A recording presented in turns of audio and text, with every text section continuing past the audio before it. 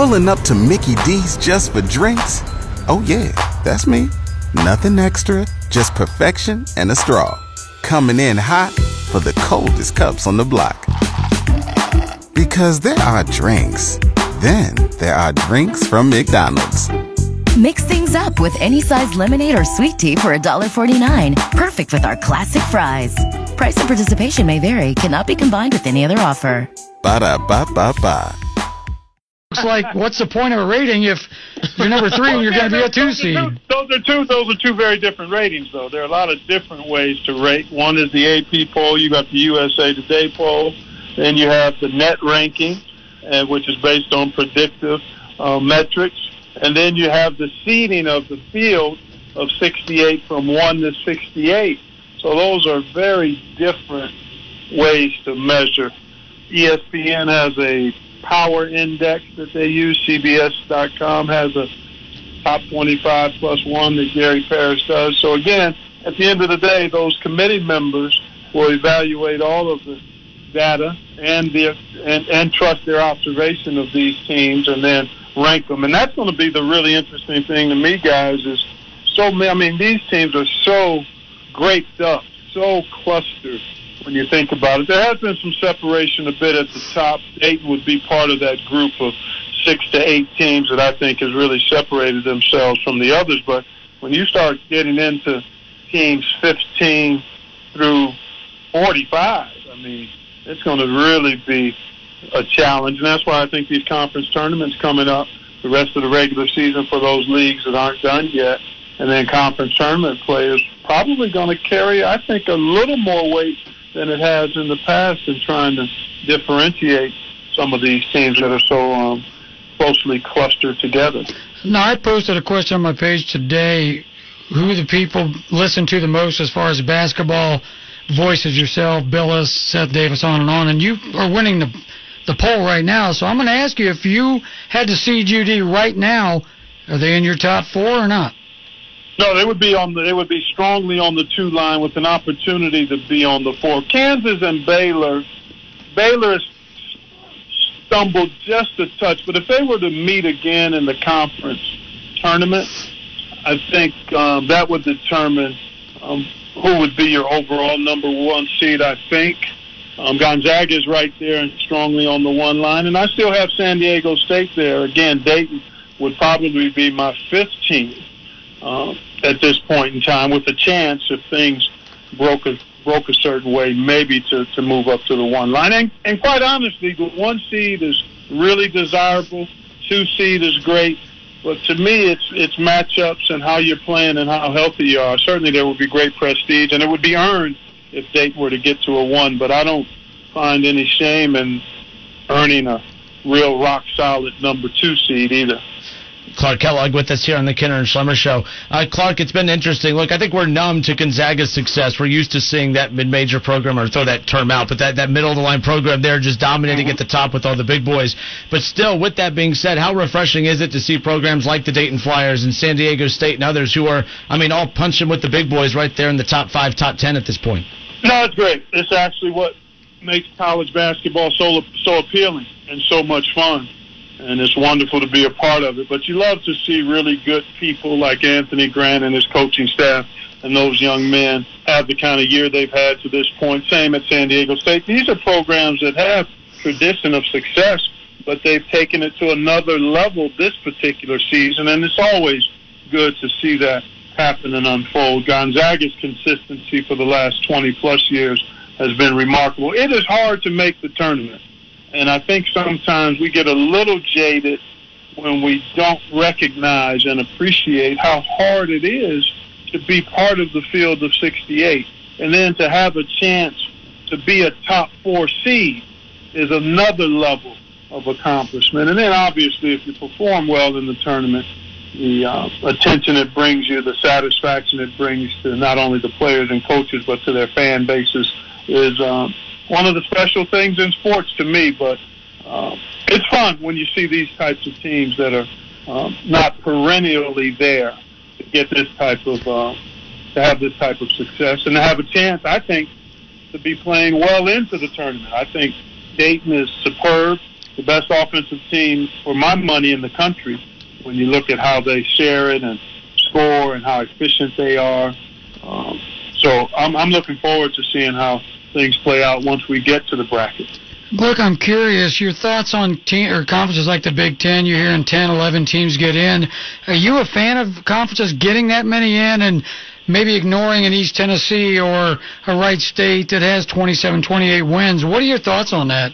Yeah, my bias would tend to tip towards the non-power conference schools, Mark. If I was in the voting room and there was a close call between an East Tennessee State, a Liberty, a team of that ilk, a New Mexico State versus a middle-of-the-road power conference team. But I wouldn't let that bias so lead me in terms of evaluating the numbers. You do have to factor in that those schools in East Tennessee State, those schools from the non-power conferences, don't have nearly as many opportunities to play tournament caliber opponents. So you have to weight their schedules and see where they actually made an effort to play those kinds of teams. And then you have to trust your evaluation of what they've done. And you have to reward winning. When teams win at a high rate, they are more likely to be tournament worthy versus 500 or a tad above 500 in a power conference league. So I think you just have to look at it objectively and weigh it. But my bias would tend to try to reward those teams, especially if they've gone on the road, because a lot of times they have a tough time playing quad 1 and quad 2 teams on a neutral court, and certainly a lot of times it's going to be virtually impossible for some of those schools to get the caliber of opponent that you see in the tournament to come to their places. So I think you've got to somehow factor that into the equation as you're figuring out who should be in the tournament when you're comparing middle-of-the-road power conference teams versus very elite, typical one-bid conference teams. Clark, when you look at the job that Chris Holtmann's done with the Ohio State Buckeyes. I mean, dominating in the non-conference. They were at number 1 at one point, and then very similar to last year, stubbing their toe to start Big Ten play. The difference, though, from last year to this year is they've seemed to be able to dig themselves out of the hole that they put themselves in last year. Still making the tournament, but this year you look at right now, they have all these top 25 opportunities. I mean, they're in the top 25, but of course they're going to have Illinois tomorrow night. They've beat Maryland. They just beat Michigan. Right now, this team's rolling at the right time. No better time than now to start really catching fire. Just your thoughts on the job Chris Holtmann has done and getting over losing a guy like DJ Carton and others and being able to rebound the way they have. Well, it's been really pleasant to see, and Chris is fantastic. He's a high-quality guy and one of the best coaches in the country. We're really fortunate at Ohio State to have him. He was in a really good situation at Butler, but the appeal of Ohio State was something that he felt he wanted to step into, and we're thrilled that he has. He's outstanding. And he's worked through some adversity. I mean, every team goes through periods of difficulty, whatever the headwinds might be. It could be injury, it could be losing a player to circumstances that are personal and take them away from the court, as in the case with DJ Carton. But the Buckeyes are rounding into good form right now. And they'll be well tested because of the quality of the league. Got off to a great start. Conference beat them up a bit. I thought Chris and his staff were kind of trying to figure out with the young team rotations and how do we best win, how do we continue to grow our sophomores and get them to play at a better level. So all of that stuff has kind of started to work itself out in a good way. But a team's journey is a season-long journey. It's a long season. And when you play in a league like the Big Ten, it's very possible and probable that you will lose multiple games in a row, especially if you stumble at home once or twice. And that happened to the Buckeyes. It happened to just about everybody else in that league, too. So I'm happy to see where they are now, and I'm excited about their chances to continue to trend forward and do good work in the tournament. Clark, one of the questions that has been kind of an argument, not only with the people, the fans, the listeners, but some of the coaches around here. Are you in favor, and I'm going to use UD as the example. They're on a pretty good winning streak, 17, 18 in a row. They got Rhode Island tonight, George Washington this weekend. Are you more in favor of, they got to have them get a loss before the tournament, take the pressure off, or do you go the other way and go, hey, I want to win them all? I lean more towards winning them all. I mean, more important than what your streak is how healthy are you and how well are you playing, because you can play well and get beat, particularly in conference play. You go on the road. Road wins are hard. I don't care what league you play in and how good you are. You see it across the country all the time. The unexpected Tennessee goes in the Rupp Arena and wins a game. So, I mean, again, that's part of the unpredictability of it. So I'm much in favor of continuing to win. But if you do lose, learn from it and grow from it, and hopefully it helps you perform better the next time. But I don't think it's mandatory that you lose or necessarily a good thing. It's only good if you use it in a positive, constructive manner. And so that's my posture on it. I like to see teams put together the streaks, and I love to see teams healthy and playing really good basketball. And that's pretty much been the case for the Flyers virtually all season long. I've never seen a loss I enjoyed yet as a coach or a player, but I got one question. Somebody sent in, are you in favor of maybe getting rid of all the conference tournaments and just letting all the D1 teams in? I don't know if that'd be a problem or not. No.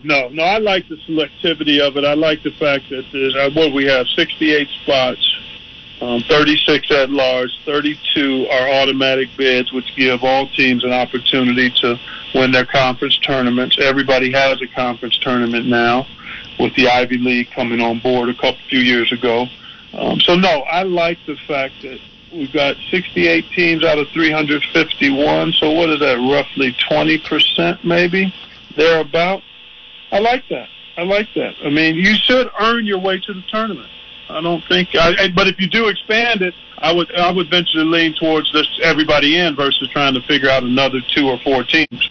I think the last expansion was fine with the first 4. And now you've got a healthy percentage of teams that have a chance to be part of the madness. But you need to earn your way there. Clark Kellogg with us. Clark, as we close things out here, just a quick question regarding the Dayton Flyers to close it out. You have Anthony Grant, who right now is running for National Coach of the Year. Obi Toppin, potentially National Player of the Year. Who is your National Player of the Year and who is your National Coach of the Year? Do either of those two fall into that for you? Yeah, I actually have been on record on the air the last few weeks saying that if I was voting, I'd vote Obi Toppin. I mean, his efficiency has been remarkable. His versatility is as good as there is for a wing player in the country. Obviously, you can't dismiss the success of the team, all of those things to me. And he's had some pretty big moments in some big games. So those are the things that I look at. Clearly, you can make a case for Luka Garza.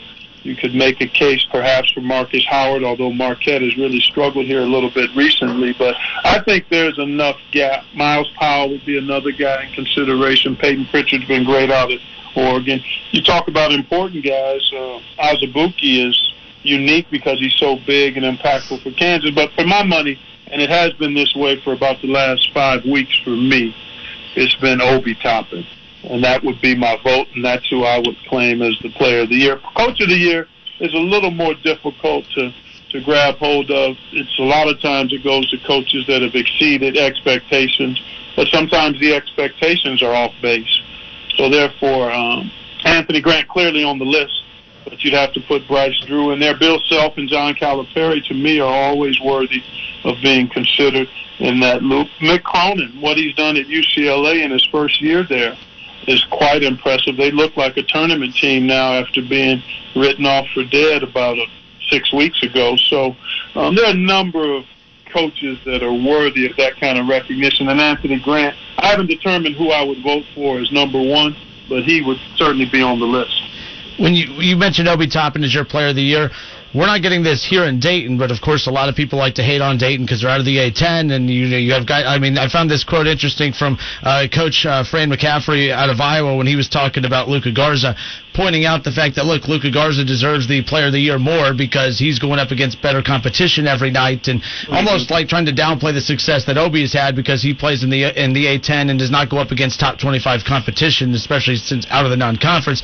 How do you respond to criticism like that? Like, what's your response to that? You just said Obi's your Player of the Year, but when people throw that in your face, how do you respond?